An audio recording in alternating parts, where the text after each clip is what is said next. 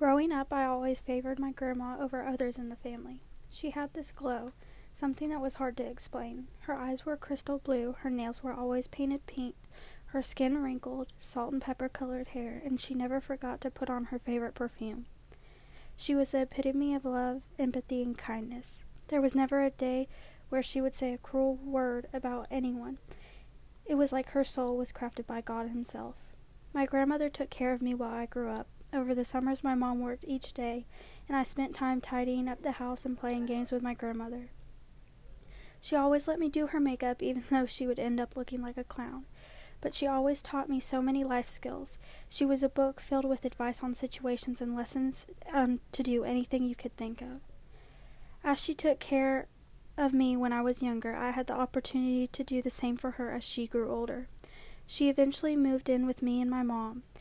It was like a sleepover every night. We would talk for hours and just enjoy each other's company. Sadly, that dream only lasted 3 years, but they were the most magnificent years of my life.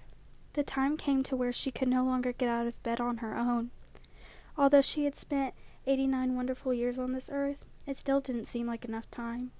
We began hospice care for her and decided to make this transition as peaceful as we possibly could. 2 days into hospice care around noon, the day began to feel like eternity. The windows were opening, the draft was full of crisp air.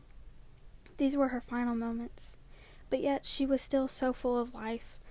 I came into the room, I could hear the low music, and the windows were open, and it was so calming. I sat on the side of the bed and just admired her while she slept. I could feel my eyes filling with tears, not because I was sad, but because she was my best friend. She was always so vibrant and joyful. Her face expressed love, her eyes were kind, but yet you could see the exhaustion.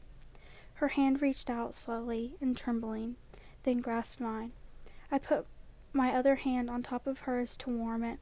Her voice was weak, like she had lost it, so I leaned in. She puckered her quivering lips and I leaned my cheek in for a kiss as a tear rolled down it. Before she had the chance to speak, I said, "Mama, I'm gonna miss you so much." She looked at me as if she felt that I was like she was letting me down. My heart felt as if it had the weight of the world on it. She let go of my hand and reached up. She picked my head up and attempted to wipe my tears. She sat for a minute, gathering the energy to talk. Then she gave me advice I will always live by. She said, "I want you to always be true to yourself and your values. You're going to go so far in life, but don't forget about family. Family is the core of life, and without it, I would have been lost." And she paused. And I don't want you to ever feel alone. I'm going to be with you." Since that day, my perspective on life has been altered. I strive to be the best at everything I do, and spend a great deal of my downtime with my family. I know she sees everything I'm accomplishing because she shows me, just like she promised.